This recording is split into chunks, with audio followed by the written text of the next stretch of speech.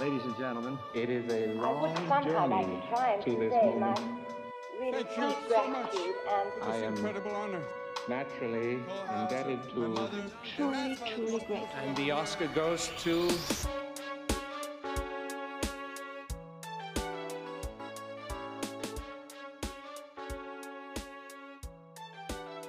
Hello, and welcome to Thank the Academy, the podcast where we talk about every Academy Award-winning Best Picture film in order. We're your hosts, Zach and Kristen, and that's Kayla, our producer. Howdy. Hello. Oh, wow. Hi. All right. Oh, gosh. Are you ready to do this podcast? Is that your Diane Keaton That's my impersonation? Diane Keaton Annie Hall. Oh, wow. Gee. Okay. Hello. Well, it's here actually we me. I are. know you thought I was Diane Keaton. Well, if you haven't guessed by now, we are talking about the 50th Academy Awards and the 50th Best Picture winner, Annie Hall. That's right. That's right. Wow, 50. 50! A milestone. Yeah, crazy. And we're almost up to 2 years of doing this Yeah, 2 years. in April. More than 50 episodes because of our Yeah, right. bi-weekly episodes, but... But we have made it to number 50. Wow. Wow.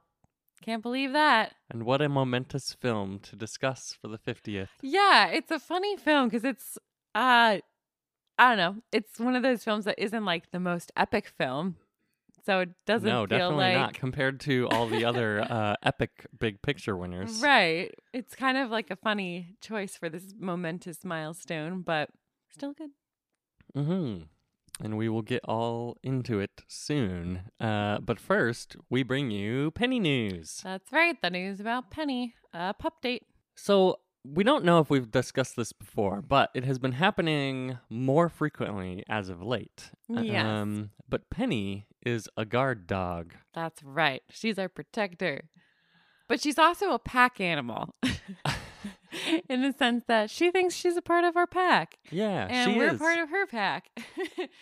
And when dogs are a part of a pack, they always protect each other when another dog has to use the restroom.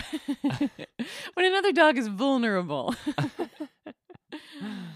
So Penny must think we're vulnerable dogs. Yeah. So basically, we've come to realize that when we go to the restroom, whether we're like taking a shower or whatever, she always has to guard. She has to come by. She like tries to nuzzle the door open if it's kind of closed. She has to sit there and like sometimes she watches you if you're like showering or something. But if you're not, she'll turn and she'll like put her back towards you and make sure nobody else bothers you. And she also will sit in such a way, too, I've noticed, where, like, she can see you, but she mostly can see, like, Anyone else who's coming. Yeah. Yeah, it's really sweet. I had sort of started to notice her doing this, and I was like, Penny, like, let me have a moment. You don't have to be here. But then she was just kept doing it. And now I'm like, all right, my little protector angel. What would she do if there was something bad that happened? Oh, probably nothing. She'd probably just bark. Her main line of defense is being an alarm system. That's true. She's not like the attack dog. That's what we got Bosley for. Oh, Bosley. Penny sounds the alarm, though. Bosley could care less if we were in the bathroom or not. No, honestly, this isn't the Bosley news, but sometimes Bosley goes and does his own thing and he'll be in a room all by himself and I'll be doing something different. And 20 minutes later, I'll be like, where's Bosley? And go check on him and he's just sleeping upstairs. Mm-hmm. He's counting on Penny to protect him. That's right. He knows that she'll alert him if he's needed. What a good team. Yeah, good job, Penny. Well, shall we get to this illustrious 50th ceremony? Yeah. And boy, oh boy, have I got a lot to get through today. Oh, so goody. we are going to get right into it. So today, as we've mentioned a couple times, we're celebrating the 50th Academy Awards. Huzzah! Hooray! They were held on April 3rd, 1978 at the Dorothy Chandler Pavilion. They were hosted by Bob Hope in honor of the 50th anniversary. Huzzah. This is his 19th time hosting And and it's his been a final while. time. Yeah, there's been a little bit of a gap between this and his last time hosting. But because it's the 50th, it's a big milestone. They wanted to bring him back. He's the singular host for this. And they do a bunch of like celebratory things throughout. So they figured, you know, they didn't need to have a bunch of different people like managing the responsibilities. Because as I've talked about the last couple of years, really like this 70s decade, it's been like a 3 to 4 person job where they each take different bits of the show. Right. So we're back to the old tradition of Bob Hope coming in and doing his jokey joke thing. Again, these were produced by Howard Koch and directed by Marty Pasita, 2 of our classic guys we trust to do the ceremony. So they're handling the big boy. Nice. Lots of fun things happened. There were appearances. So, I mean, we're going to get to it at some point. But this is the year that Star Wars comes out. And so there were appearances at this ceremony by C-3PO and R2-D2 to help give awards out. Mickey Mouse made an appearance for his 50th birthday as well. Oh, wow. Because I just kind of forgot. He and the Academy are the same age. So there's that. He came out. They did like a little birthday thing for him. Oh, that's funny. He helped present as well. I also just thought it was funny. I was watching these and they haven't really had characters come out and then do like a pre-recorded voice track. Oh, so they were interacting with Mickey Mouse, and like Mickey Mouse is talking back, and there's like a script going, and like the way they do it, like Disneyland or Disney World or something. And the same thing with C-3PO and R2-D2, like they have sounds, and they're talking to Mark Hamill as he's giving out the award and that kind of thing. Which in the past they've had like Snow White and the Seven Dwarfs and Mickey Mouse and Donald Duck and all these characters come out and like dance around or something, but they don't really do anything. They're kind of just quiet. So just a funny little thing that's going on now. So lots of stuff was pretty remarkable during this ceremony. As we talked about, Annie Hall does win this year. And Woody Allen became the first person to receive nominations for acting, directing, and screenwriting for the same film since Orson Welles, who had previously achieved this feat in 1941 Citizen Kane. So there you go. Woody Allen also became the first director to win an Academy Award for a film that he starred in. As the director. As the director of that film. So isn't that, interesting. because he won the Academy Award for Best Director. He obviously does not win Best Actor in this film, but no other director has directed themselves in their winning film. Yes. Computing? All right, great. The other person who could have and flopped marvelously, of course, is Laurence Olivier. Yes. Yep. And I feel like it's something people like Bradley Cooper are striving to get. He was definitely hoping for that Star is Born moment, but you know, it's hard. It's definitely a hard thing to accomplish. Or Ben Affleck. Ben Affleck, yes, that's true. Argo controversy, anyone? Woody Allen also became the 4th person in Oscar history to be nominated in a single year as both an actor and a screenwriter. The other people who've accomplished this feat were Charlie Chaplin in 1940, Orson Welles in 1941, and Sylvester Stallone in 1976. So I just talked about this very recently. Yeah, interesting. Yeah, that is feels like a more rare tandem than director-actor, but it is just as common. I think all these things are funny. I feel like there are so many directors that write their own screenplays. So I'm just kind of baffled that so few of them have won. Yeah. So I don't know. Moving right along, at age 30, Richard Dreyfuss becomes the youngest man to ever win the Best Actor award. At age 30? Yes. That's crazy. Yes. He will lose this honor in about 25 years when a new spry young chicken 29-year-old Adrian Brody will take that crown and hang on to it till now. It's so bizarre to me that that just is so old for the youngest winner. Yeah. So weird.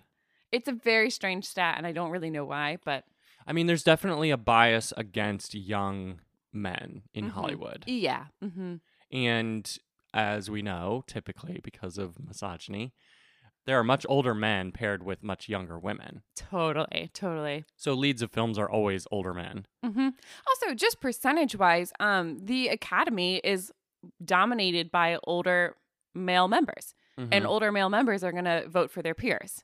So it's a lot harder to get the support as a And younger traditionally, actor. it's also tougher to become established as a younger male. Like, typically, your prime time as a male actor is like 30 to 45. Right. Whereas, like, your prime for a female actor is like 20 to 35.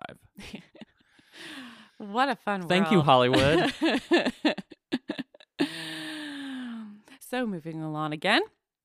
This year, the movie The Turning Point became the most nominated film in Oscar history without a win. And this record Wah, wah. still holds. It's currently tied, though, with The Color Purple, which will have the same experience in 1985. Both films have 11 nominations and 0 wins. That is so shocking to have that many and, like, not get a single win. Yeah, there's some kind of disparity going on there. Like, I don't understand. And it hasn't really happened in our lifetime. So, No. like, it's hard to compare. Like, I mean, I've seen The Color Purple, but, like, you know, it would be interesting to experience this in the context of, like, oh, this film gets so many things. And it's Right. like, well, what is the general consensus around the film? Yeah. I don't know. But also, like, The Color Purple is so, like, held up as such a great film. I don't know. It's just so baffling to me. Well, and to me, it's an indicator of maybe like wanting to give the honor of a nomination, but not expecting it to be better than the other things that are nominated. I don't know. Yeah. But for like 11, that's a lot. You give someone 11 nominations, you're assuming they're winning at least one. So I don't know. Yeah. Moving on to some of the other stuff that's going on. So Vanessa Redgrave won for her role in Julia, and she becomes the only actress in history to win Best Supporting Actress for playing the title role. Oh, interesting. Isn't that so interesting? I didn't really realize that. But yeah, because Julia is the name of the film and the character she played. Mm-hmm. So there you go. Interesting. Yeah. Also, it would be another 21 years until the next romantic comedy wins Best Picture, which will be Shakespeare in Love. So Annie Wow. Hall winning is kind of a bit of an anomaly, especially during this time period. I mean, we haven't seen a lot of this like smaller romantic comedy win. We talked about it, of course, with It Happened One Night. Marty. Yeah. Apartment. The Apartment, which I don't know how. I guess those are both romantic comedies. They're like indie Marty is drama. definitely a romantic comedy. I guess, yeah. Okay. Yeah, okay. But anyways, it's not a very common genre to win. So Well, and comedy in general doesn't win. I mean, the last comedy before this was Tom Jones, which is like yes. Ugh. Kind of a down year. well, and to be honest, I wouldn't even classify. I mean, is Shakespeare in Love considered a rom-com? I mean, I feel like it's a I don't know. romance. I guess like, it's true. Yeah. I don't know. because a lot of people say that this is the last comedy that has won. Gotcha. Like, period. I guess I could see that.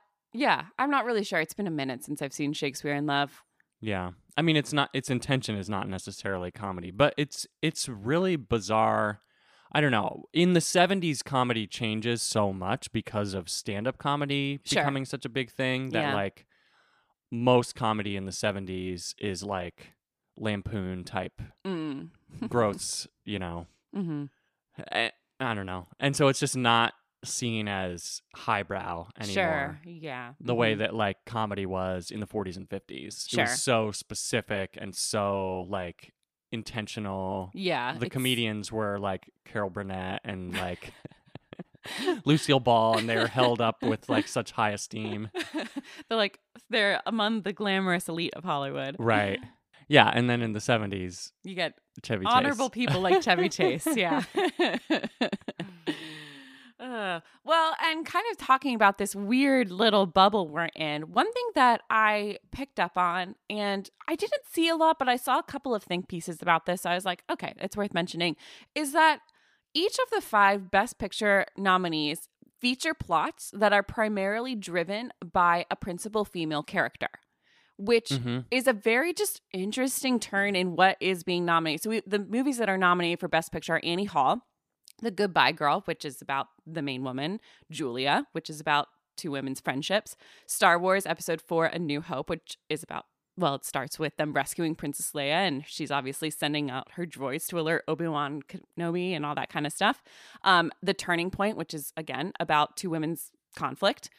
which just is a very interesting change in style and change in the kinds of movies that are being appreciated by the Academy. Well, and one thing that I was going to mention too in that vein is typically, as we have mentioned before, Best Actress and Best Picture are like the least likely awards to overlap. Sure. But this year, all of the Best Actress nominees are in Best Picture nominees, where like that just like doesn't happen. Yeah, it's very, very uncommon. And I was, of course, going to mention that with Diane Keaton playing the title character of Annie Hall, which again, Best Actress and Best Picture are not often correlated. And here we have the title character winning. So just pretty interesting. I mean, and part of it could be just the social change that's happening. People are more interested in seeing movies about women at this point. Well, there's such a radical, like, I mean, one of the biggest like waves of new feminism is currently afoot in the 70s. Yeah. So there's that. There's that. Another just interesting thing that happened this year, another like rare trend to happen, is that none of the 5 nominees in the Best Art Direction category for set direction were period movies. Wow. 4 were set in the present time and 1 was in the future, aka Star Wars. Which again, just wait, but Star Wars happened a long time ago in a galaxy far, right. far I away. Forgot. I guess that is of ancient times. All right. One happened in space in an unknown era. Yes. Okay.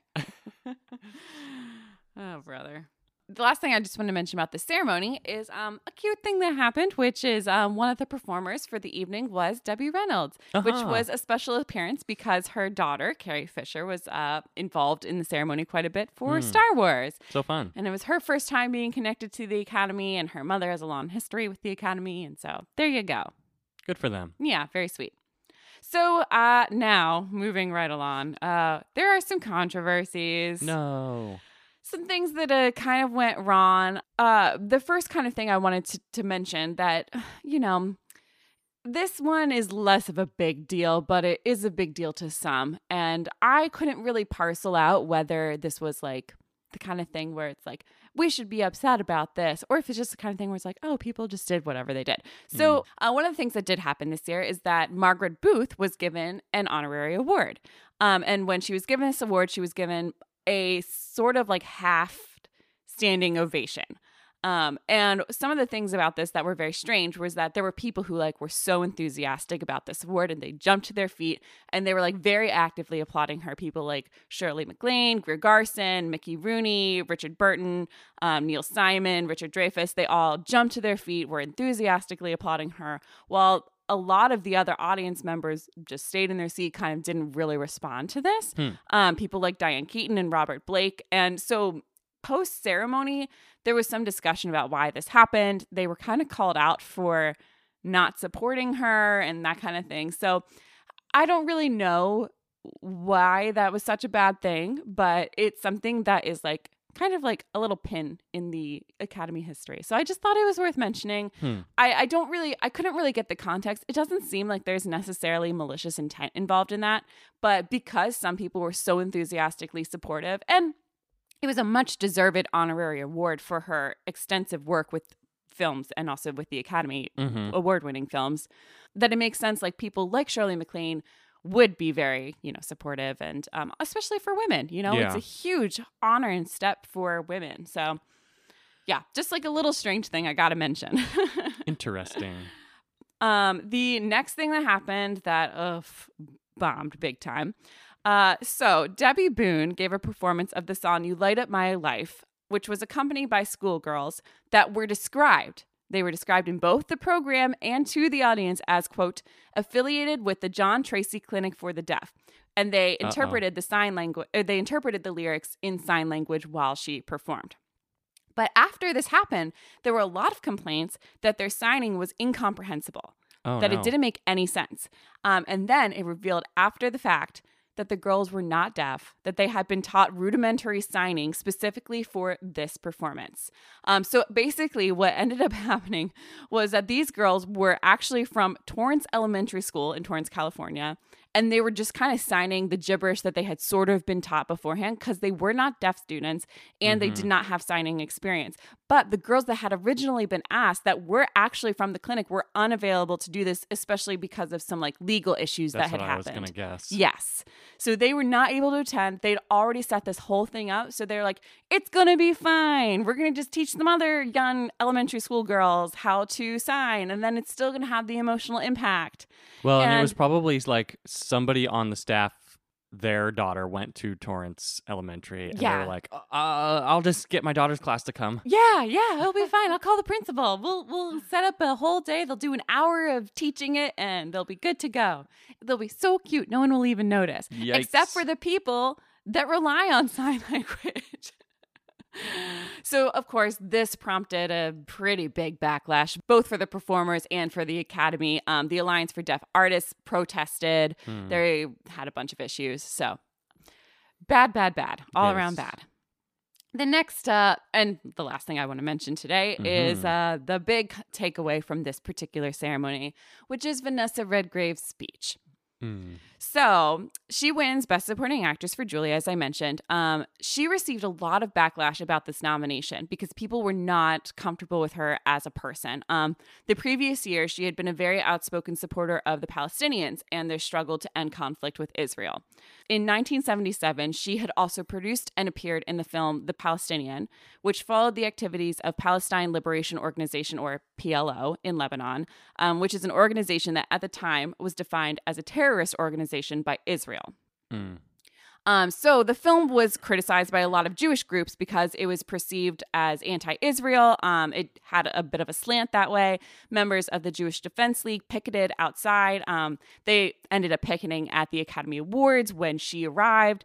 Meanwhile, while they're picketing, people from PLO also arrived with their own flags in support of her. Oh my gosh. So as she's coming in, this is happening. She had to be snuck in through the back in an ambulance so that people didn't know it was her in a secret entrance. Some of the protesters burned an effigy of her outside. So basically, that's how the evening starts, is with this controversy happening. She gets to the stage. She wins her award. She goes to give her speech. They're probably like, man, if only she just didn't win. I know. Yeah. And naturally, she has to address things in her speech. So I'm going to just read it because it's not long. And I feel like I don't want to say I'm in support of her at all or not in support of her at all. I don't really know what to do with this. But I do want to say what she said instead of trying to like sum it up because I may not do so well. Sure. So she says, quote, "My dear colleagues, I thank you very much for this tribute to my work. I think that Jane Fonda and I have done the best work of our lives. I think it's due to our director, Fred Zinnemann, blah, blah, blah. Applause. And I also think it's in part because we believed and we believe in what we're expressing. 2 out of millions who gave their lives and were prepared to sacrifice everything in the fight against fascist and racist Nazi Germany.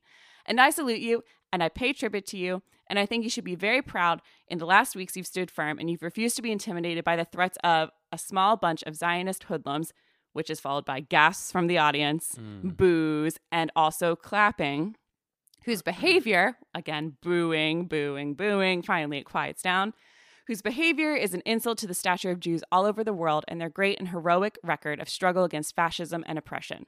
Then there was applause. "I salute that record, and I salute all of you for having stood firm and dealt a final blow against the period when Nixon and McCarthy launched a worldwide witch hunt against those who tried to express in their lives and their work the truth in which they believed in." Again, boos and hissing. "I salute you, and I thank you, and I pledge that I will continue to fight against anti-Semitism and fascism." So that's what she says. Very confusing. The main takeaway is that she called them an insult. And that's what's printed in the papers the next day. That's what people remember, is her saying those words. And so, yeah, basically this sets the tone off in a terrible way for the Academy. 2 hours later, when it's his turn to announce the winners for Best Screenplay. Best Supporting Actress is like one of the It's first one of 2 the earlier awards. ones. Oh, yeah. This is like not Best very Supporting far. Actor and Actress are usually like in the first 5. So 2 hours later, Paddy Chayefsky is going to be announcing the winners for Best Screenplay. He is very perturbed by what he considered, quote, cracks against Jews. And so he replies when he gets up, to give out these awards. He says, quote, "Before I get on to writing awards, there's a little matter I'd like to tidy up, at least if I expect to live with myself tomorrow morning. I would like to say, personal opinion, of course, that I'm sick and tired of people exploiting the occasion of the Academy," loud applause, "for the propagation of their own personal political propaganda," loud applause. "I would like to suggest to Miss Redgrave that her winning an Academy Award is not a pivotal moment in history, does not require a proclamation, and a simple thank you would have sufficed." Oh my loud gosh. applause. Boy, he wouldn't like the Academy Awards today. No. Oh, my word. No. So anyways, people in the industry were very against her. They could not believe what she said about Jews. And of course, also, you have to remember too, Annie Hall's the Best Picture winner. Yeah. It's a Woody Allen night. I mean, it's very strange. This is considered one of the low points of the Academy Awards. This is another one of those really controversial moments that is really pointed against a very specific group of people. It was funny enough, after the ceremony, she went to dinner alone. Nobody would go with her. She was accompanied by her bodyguards and celebrated by herself because nobody would join her. She was that ostracized because of her comments. And of course, it's hard because it's just hard to know what to do with people who want to speak their mind and talk about things in a very public forum. And you have people who don't want that present at all, and you have people who think it's essential. So, yeah. And of course, I don't really know what to do with this. We've talked about this, and it's going to become something that becomes more and more and more and more present, which is people using the Academy Awards as like a way to talk about things. And in a way, I think that makes a lot of sense because you have a platform, but also it's a night of awards, and you can't just say things that are going to be divisive or offensive or whatever. But I don't know. So those are the things that happened. Oopsies. Yikes. Big yikes. Rough night. So anyways, that's what I have to share about this ceremony today. And to wrap up this little section, I'll just go through and talk about our Academy Award winners today. Of course, Best Picture goes to Annie Hall. Best Director goes to Woody Allen for Annie Hall. Best Actor goes to Richard Dreyfuss for The Goodbye Girl. Best Actress goes to Diane Keaton for Annie Hall. Which, cute. Very good for her. And I didn't mention this. There's also always been a little bit of like insinuation that she dressed as her character for the Academy Awards because she comes to the Academy Awards dressed very quirky. She looks very Annie Hall. Yeah. She is not technically dressed as her character. She is dressed in her own way. She's just relying on the fashion sense. I think she's creating a little bit of a brand. And I have to imagine that Annie Hall has a lot to do with who she is as a person, too. Yeah. So, there's that. I couldn't find any concrete proof that she came dressed as her character or like made a mistake about it. Best Supporting Actor goes to Jason Robards for Julia. Best Supporting Actress goes to Vanessa Redgrave for Julia. Best Screenplay written directly for the screen based on factual material or on story material not previously published or produced. Original screenplay goes to Annie Hall. Best Screenplay based on material from another medium goes to Julia. Best Foreign Language Film goes to Madame Rosa. Best Documentary Feature goes to Who Are the DeBolts and Where Did They Get 19 Kids? Oh my gosh. Sounds like a really great documentary I would like to watch. Best Documentary Short Subject goes to Gravity Is My Enemy. Best Live Action Short Film goes to I'll Find a Way. Best Animated Short Film goes to The Sandcastle. Best Original Score goes to Star Wars. Yep. Best Original Song Score and its adaptation score goes to A Little Night Music. Best Original Song goes to You Light Up My Life from You Light Up My Life. And I also want to mention here that there is a nomination given to one of my very favorite movies, The Rescuers, for Someone's Waiting for You. Yeah, good song. Yeah, cute, great movie that we may or may not have named our dog after. I'm going to mention it. Oh. Best Sound goes to Star Wars. Best Costume Design goes to Star Wars. Best Art Direction goes to Star Wars. Best Cinematography goes to Close Encounters of the Third Kind. Best Film Editing goes to Star Wars. And Best Visual Effects goes to Star Wars. As I mentioned, there's an honorary award given to Margaret Booth. There is also a Jean Hersholt Humanitarian Award given to Charlton Heston. The Irving G. Thalberg Memorial Award, which it's been a little bit since we've really had one of these, is given to Walter Murish. Oh, wow. Good for him. So there's that. And then there are 2 special achievement awards given out because of the incredible achievements of both Star Wars and Close Encounters of the Third Kind. So Ben Burtt is given an award for the creation of the alien, creature, and robot voices in Star Wars. Pretty cool. And Frank Warner is given the same award for sound effects editing in Close Encounters of the Third Kind. Wow. So that is what's going on today. Unfortunately, you know, we've gotten so far in these Academy Awards that you can't just have a simple ceremony anymore. It's got to be up and down and up and down and up and down. So true. Yeah. That's what I have to share today. So here we can take a little break. And when we get back, you can tell us about Annie Hall.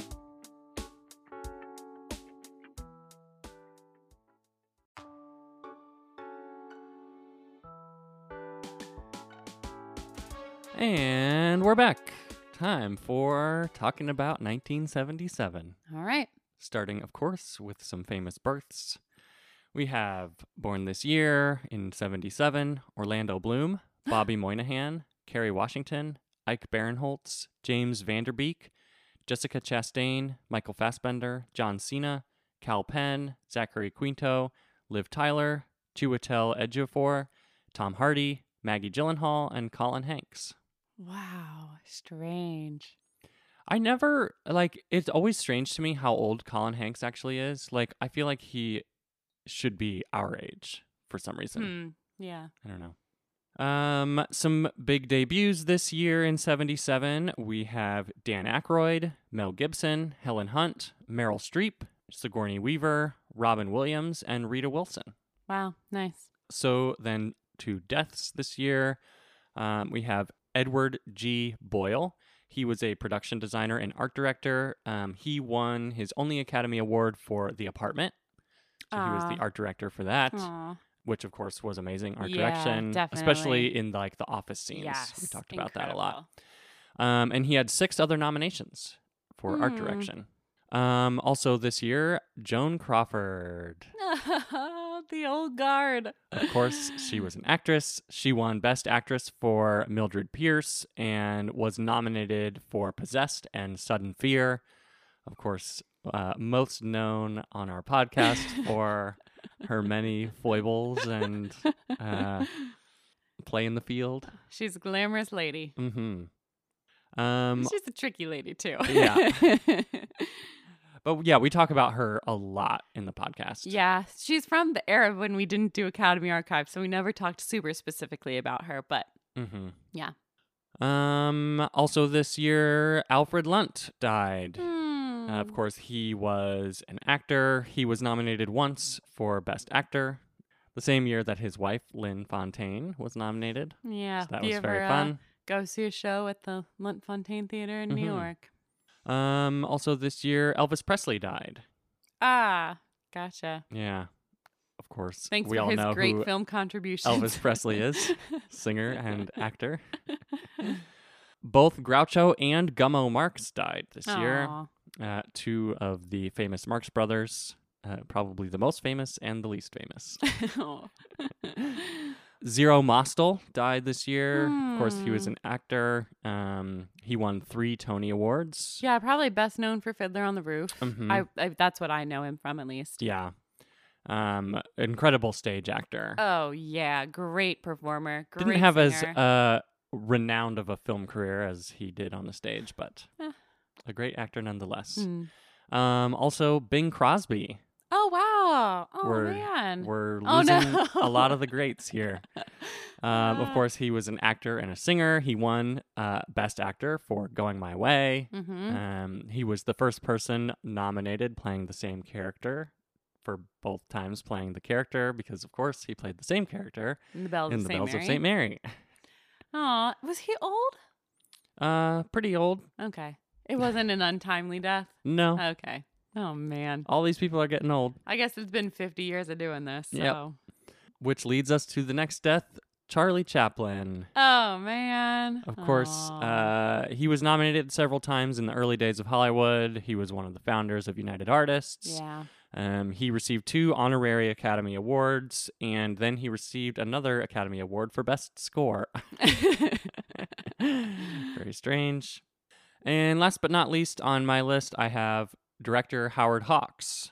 He was nominated for Best Director for Sergeant York, and he won an honorary Academy Award he made a lot of contributions to directing. He's just not very well known outside of the industry. Mm. And I think you mentioned that when you mentioned that he did receive that. Yeah. So that's that. On to some news bits for 1977. Walt Disney releases its 23rd animated feature, The Rescuers. Hooray! One of our favorites. This film, of course, helps to lead a resurgence in the interest in animated films and animated films in general. Like, a lot of animation interest had waned considerably in the 70s. There just weren't any big companies who were doing good stuff. Yeah. After the sort of middling success of the Aristocats in 1970, my other favorite. Disney created a new animators program to ensure that they could bring in new, young, talented animators so that they would always have a full staff due to many aging out and wanting to retire. Yeah, wow. So this is the first film that, like, the first members of that training program worked on with other senior animators. Oh, that's awesome. And many of these, like, new animators would then be the ones who would ensure Disney's success during their Renaissance era. Amazing. That's awesome. So this group of animators that sort of started on this film, of course, became, like, the senior animators in the 90s when everything was happening. That's amazing. What a great film to start with. No wonder they showed such promise. We have a lot of video news this year. Video like VHS? Uh-huh. So Andre Blay started the Video Club of America through his company Magnetic Video. Magnetic Video worked as a company that could duplicate home video and audio. Okay. Because home video cameras have been a thing for a while. Right. But he decided to purchase distribution rights from 20th Century Fox to distribute their films through his video club through mail subscription. Oh. So Oh, boy. you thought Netflix was the first one, but it was not. He advertised his company in TV Guide, among other places, and initially had 9,000 members sign up to receive the first 3 films, which were Patton, MASH, and The Sound of Music. Oh, my. And they cost about $50 to $75 per tape. Oh, wow. Wow. He paid 20th Century Fox a $300,000 flat rate plus $500,000 yearly until they realized that he was being very successful. And then they decided to buy Magnetic Video in 1979 and decided to make him the CEO of their new 20th Century Fox Video. Oh, yeah. That's the way to do it. So video is soon to All be right. on the scene here. I'm very excited. To those of you listeners who don't know anything about my personal life, I am very into collecting Disney VHS tapes. So I'm very excited to hear more about that. George Atkinson created the first video rental store in Los Angeles. So it is called Video Station. He raised capital by charging $50 to $100 for different levels of membership and $10 per day to rent films from his personal collection. Oh, wow. He was threatened with a lawsuit, but was protected by copyright law because it was deemed he was only renting out his own personal property that he owned through purchase. Yeah. Wow. He eventually opened 400 stores across the country. Of his own personal inventory. Well, I mean, they were owned by his company then at that point. Rita Moreno achieves both the Triple Crown of Acting and the EGOT. Yes! By winning her Emmy for acting in The Muppet Show. Hooray! So I just want to mention the awards that got her the Triple Crown and the EGOT. Of course, in 1961, she won the Academy Award for Best Supporting Actress in West Side Story. Mm-hmm. In 1975, she won the Tony Award for Best Featured Actress in a Play for The Ritz. And then in 1977, she won the Primetime Emmy Award for Outstanding Continuing or Single Performance by a Supporting Actress in a Variety or Music for The Muppet Show. She then ended up winning the next year the same Emmy for The Rockford Files. Mm-hmm. And then her EGOT. So I mentioned, of course, the Academy Award and the Emmy. Her Grammy was for Best Recording for Children for the Electric Company. Yes. And you can hear all about her life and career in Academy Archives, Rita Moreno. Yeah. So congrats to her. Yes. Hooray. So that brings us to the 30th Primetime Emmys. This year, All in the Family sets the record for winning Outstanding Comedy Series for the 4th time. So Wow. 4 consecutive years of winning that award. That becomes the most. It's been broken since. The ceremony was interrupted for 30 minutes for a nationally televised address from President Jimmy Carter in which he announced the signing of the Camp David Accords. Oh. So that was just a big random thing that happened during that ceremony. And then we have the 32nd Tony Awards. Da wins Best Play, and Ain't Misbehavin' wins Best Musical. Dracula wins Most Innovative Production of a Revival. Oh, boy. So that's pretty funny. They're still figuring out that award. It beat Tartuffe and Timbuktu. Interesting. So that's fun. On the 20th Century had the most nominations with 9 and the most wins with 5, but did not win Best Musical. And that brings us to talking about Annie Hall. All right. So, of course, Woody Allen is a character Yeah. of whom there is a lot of controversy. I'm curious to see how you want to get through this today. To be honest, I'm not going to talk about that controversy yet because to this point in history, in the 70s, hasn't done anything that is controversial and hasn't done anything that is worth noting other than his career achievements. Okay. So we will talk about him again, of course. He has a long history with the Academy. Mm-hmm. So he gets nominated many, many times. So when it comes to that time in history, We can talk about it we then. can talk about Okay. it then. All right. So a recap of Annie Hall. Comedian Alvy Singer thinks back through his relationship with Annie Hall and consequently other moments of his life, trying to understand why their relationship failed. They try to get back together, but it doesn't work out, and they begin a new kind of friendship once they are with other people. Wow. Oh my gosh. That's the shortest one you've ever done. I don't think it. I think I've had a shorter one. The film is not very plot related. Yes, that's true. But this film had a budget of $4 million, and it grossed $44 million this year. It was the 10th highest grossing film of 1977, which is pretty interesting. So I'm just going to mention a little bit of background of Woody Allen, just because we haven't talked about him, and he is such a big player in the comedy scene of this time. So he was born in New York City in 1935. His birth name was actually Alan Stewart Konigsberg. He was almost immediately interested in comedy and performing and started writing jokes and attempting stand-up comedy at only 15 years old. By the time he was 17, he decided to legally change his name to Haywood Allen and began going by the nickname Woody. He attended NYU to study communications in filmmaking, but dropped out after he failed the course Motion Picture Production. Well, you need that to be involved in the movies, so okay. He began his career by mailing jokes to several Broadway writers who began purchasing them from him and sending him checks in the mail for the ones that they used in their scripts. Oh, nice. Which is just like such a bizarre thing. I've never heard that before. So that's what he did. When he was 19, he was invited to join the NBC Writers Development Program. He went from there to writing for The Ed Sullivan Show and then for Sid Caesar with Mel Brooks, Carl Reiner, and Neil Simon. Oh, nice. So he was Comedy, always among good comedy company. Yeah. One thing that people say of him of this time is like he was insatiable for working. Like he could not stop working. He would just like sit down and write jokes like for 15 hours a day, basically. Wow. In addition to writing for others, he also began creating his own stand-up routines, becoming a regular in the Greenwich Village alongside other Greenwich Village newcomers, Lenny Bruce, Mike Nichols and Elaine May, Joan Rivers, George Carlin, Richard Pryor, Dick Cavett, Bill Cosby, and Mort Sahl. So this is sort of like the first group of people who were doing stand-up comedy, because this is sort of when stand-up comedy is born in the mid-60s to early 70s. Unfortunately, it's filled with a lot of people who abused their power later in their life, as with anything that like you're a pioneer of, the power tends to get to you.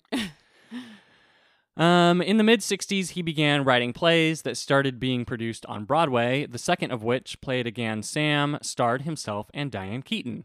During this production, they became romantically involved and were together a little over a year.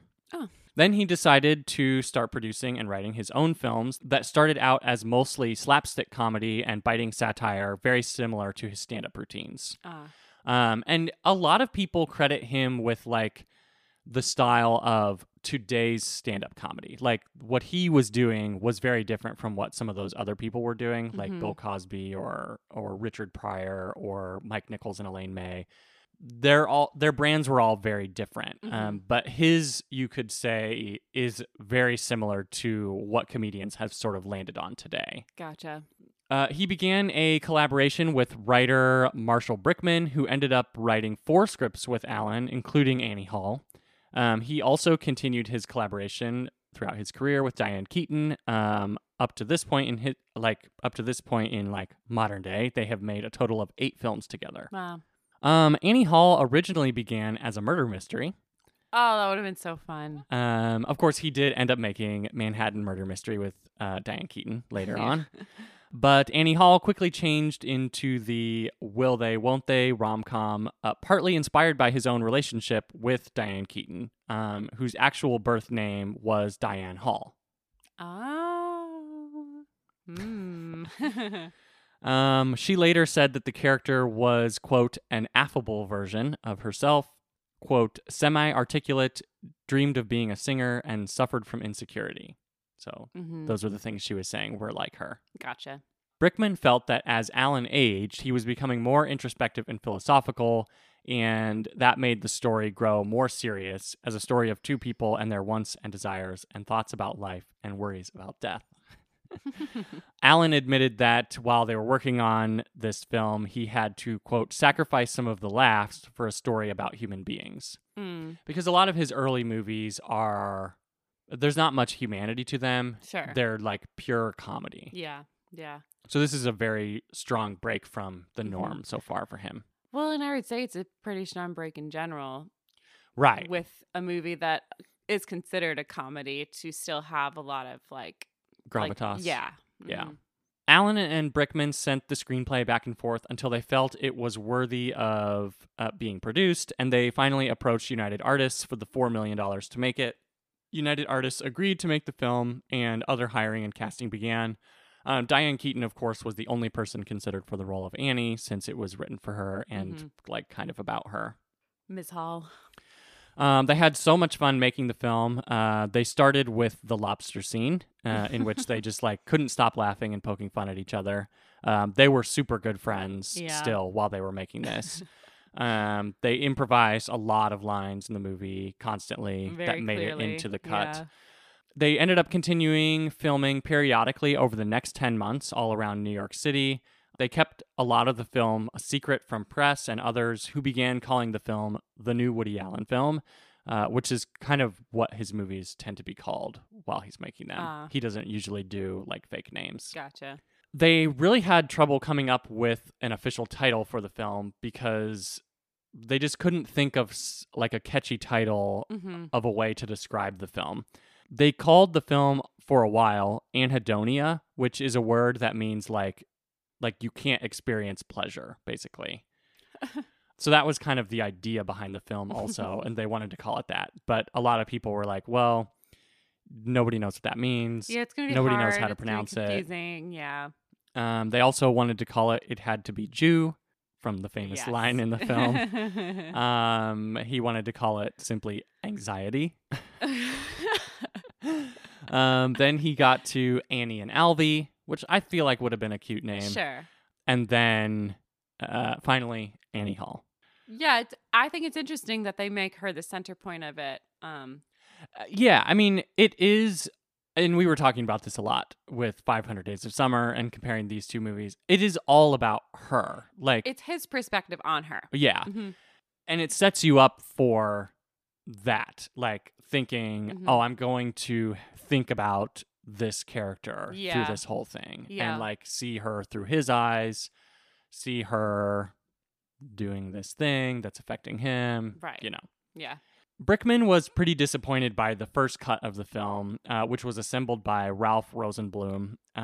He said that the 2 hour and 20-minute film was, Whoa. quote, the surrealistic and abstract adventures of a neurotic Jewish comedian who was reliving his highly flawed life and in the process satirizing much of our culture, a visual monologue, a more sophisticated and more philosophical version of Take the Money and Run, which is one of his early films.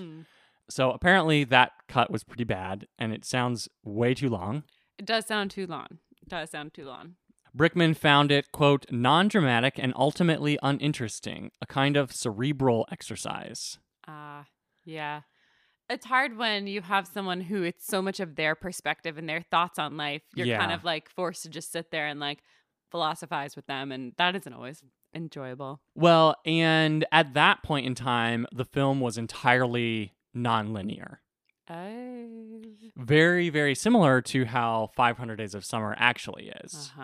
Interessante. But they couldn't figure out, because when you're thinking about memory usually is non-linear. It's coming back to you in little pieces. Yeah. And you see things differently than how it happened, and then you realize that later, so you have both pieces of the same memory. Right. And yeah, totally. And so that is what the film was originally. Yeah. But they couldn't figure out how to communicate the time to people. Yeah. Of course, 500 Days of Summer. Sorry, I'm going to keep mentioning it because it's very, very similar. Yeah.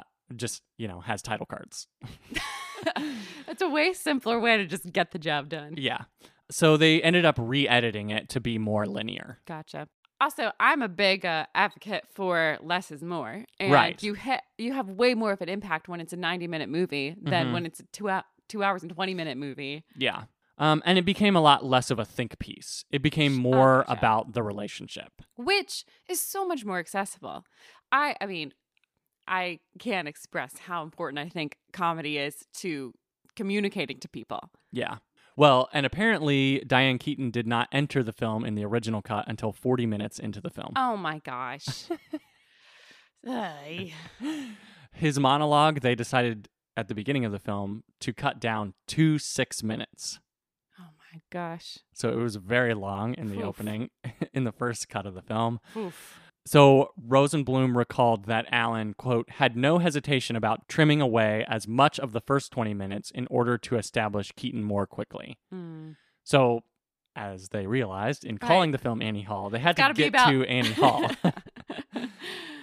According to Allen, quote, I didn't sit down with Marshall Brickman and say, we're going to write a picture about a relationship. I mean, the whole concept of the picture changed as we were cutting it. Interesting. And I feel like part of that is probably because it was going to be a murder mystery. So it was more thinky. It was more like cerebral. There was this weird relationship in it that was Who like... got murdered? No, neither of them. It was some random person. Boy. And it was supposed to happen right after they didn't see the Bergman film. Gotcha. So in between when they were going to the different theaters. Okay. When the film premiered, of course, it was met with almost universal critical acclaim. It was I think people were so excited about it, like film people, because it was like higher art than what he had been doing. Cool. Yeah. Yeah. And I think that is why, more than anything, I think that's why it became so popular. Because he was just known as this person who was kind of immature. He was a comedian who just did satire. He was a pretty cerebral comedian. So, like, it was very much like putting your audience down. Yeah. All of which you can understand when you watch his films. He does not think highly of other people besides himself. Yeah. But then this felt so different from what he did.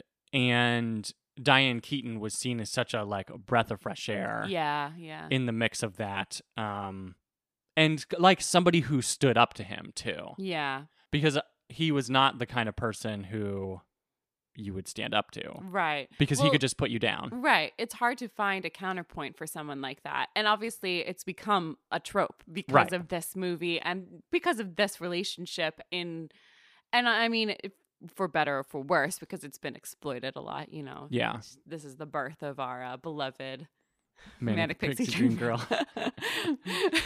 whom women throughout the ages have been accused of being. not naming names, but it's really lovely. I mean, it's probably my favorite part. My favorite thing to come out of the movie is just that relationship, because I think it's a very authentic relationship. I think it proves that that's something valuable too. That like humbling yourself and allowing yourself to feel for another person and to be brought down is really good. Yeah. After the film premiered, he said this quote, which I thought was interesting. Quote, "I wanted it to be about real people, real problems, besetting some fairly neurotic characters trying to exist in male-female relationships in America in 1977. It turns out to be more serious than anything I've ever tried before." Which, again, is why everybody was like so enamored by it. Yeah. I mean, he just totally changed his whole dynamic as Yeah. an artist with Yeah. this film. And I think part of it is because of Marshall Brickman, too. Sure. A lot of people forget, I think, that. He's a writing partner for Yeah. this. Yeah. And they wrote 4 films together, Yeah. and they're 4 of his, like, more highly regarded films as well. Yeah. And I mean, his films with Diane Keaton are also, like, some of his most highly regarded as well. Sure. Yeah. They just had a great partnership, working relationship, and friendship. and chemistry, it seems. Yeah. Mhm. Luckily, like, their relationship didn't sour their working relationship, Yeah, that's good. as opposed to many other people in Hollywood. Yeah. So that's what I have to share about that. Of course, it is such a pivotal moment in rom-com history Totally. and film history. Yeah. I mean, it births kind of the new era of rom-coms through Yeah. the 70s and 80s. Without it, we wouldn't have When Harry Met Sally. Yes. Oh, what would the world be without When Harry Met Sally? You know, I mean, a lot of people feel very influenced by this movie. William Golding, of course, is super influenced by this movie. Yeah. Rob Reiner is super influenced by this movie. Akira Kurosawa, famed Japanese director, says it's one of his favorite movies, which There you go. is like very funny because his movies are nothing like this. Well, inspiration comes from many places. And of course, then, you know, we get to more of the modern rom-com, like the Yeah. indie rom-com wouldn't be anything without Right. this movie either. Yeah. Well, the indie rom-com doesn't happen unless this movie happens, and then we get the regular rom-com, which then Right. burns out, and then we start getting our indie rom-coms, which is then Kristen comes onto the scene watching movies as a 13, 14-year-old, and is highly impressionable and is obsessed. Well, and it's like sets the tone for like these characters are neurotic and they are dealing with their own mental health. Yeah. And so that makes them quirky Mhm. and And it's as much about their relationship with themselves as it is with the other person and their relationship to the world, and like fitting all of those pieces together, and like the ways that it does work out and doesn't work out, and Mhm. the sacrifices you have to make, and if you're going to make them, and the flaws that you have, and if you're going to confront them, and the flaws the other person has, and if that's going to stop your relationship.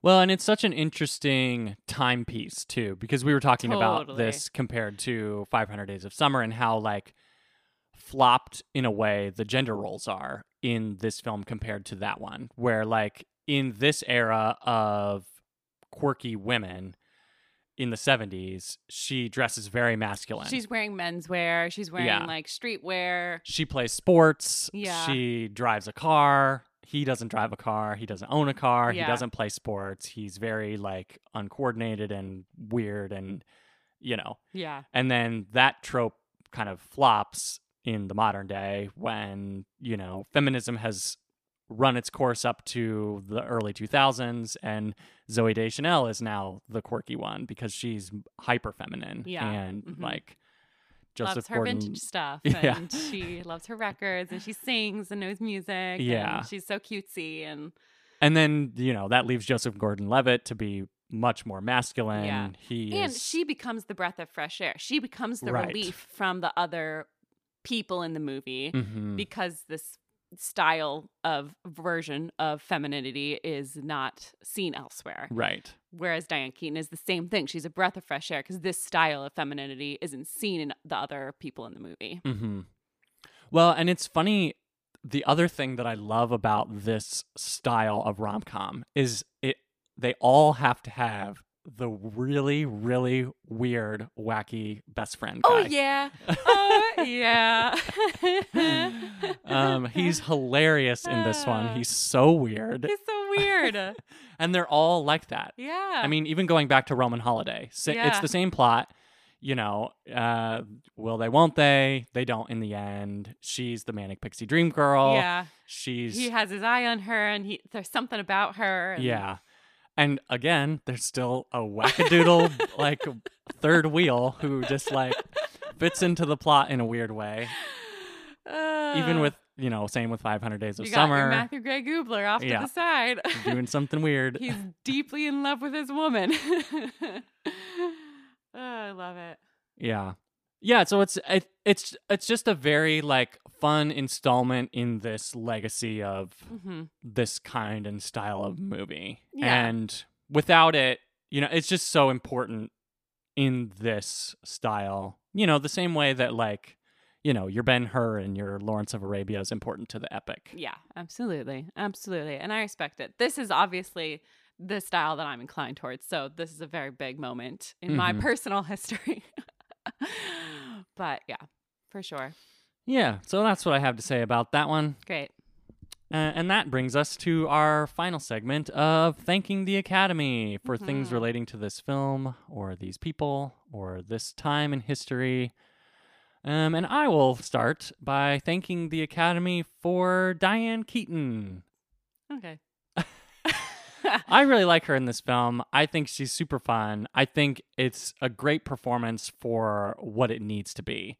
Like, her performance in the film is exactly what is necessary to make this film work. Mm-hmm. She's just like the perfect foil to his like very abrasive, Mhm. very, I don't know, you know, his style of Sure. performing. Totally.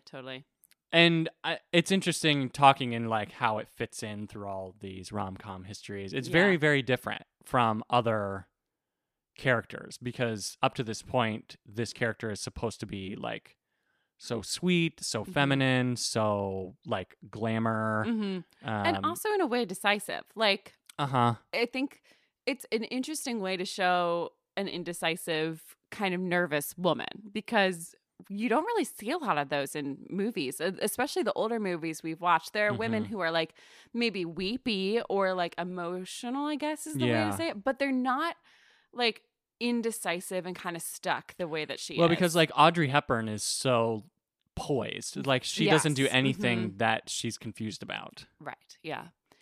But I mean, watching this movie, I know 1,000 Annie Halls. I Mhm. mean, you know, it's a very, very accessible woman. Yeah. And she got her Academy Award. She did. I would like to thank the Academy, and I should have mentioned this more when I was doing my section, but whatever. We're going to do a whole archives episode about it. But I would like to thank the Academy for recognizing the achievement that is Star Wars. Yeah. There is a world in which the Academy does not care about this. That's true. And I'm so grateful that it is recognized as a good piece of work because of the cultural impact it had. I mean, it's one of the biggest movies of all history, the most Mhm. impactful movies.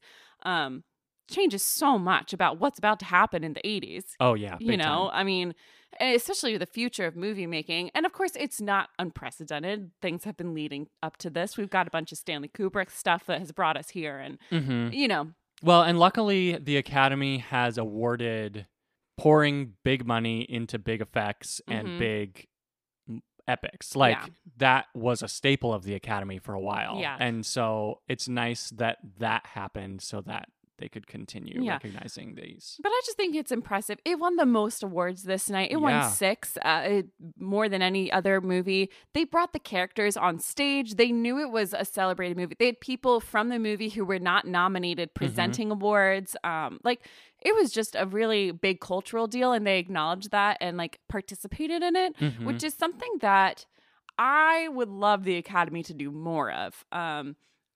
While as much as like I don't necessarily want like a Marvel world to be, you know, super combined with the Academy, I still think it's important to recognize like what is culturally successful and important and relevant and like making a huge mark. I wish that like the Hunger Games had a bigger effect on the Academy, or like movies like that were like very culture defining for the period of time that it is.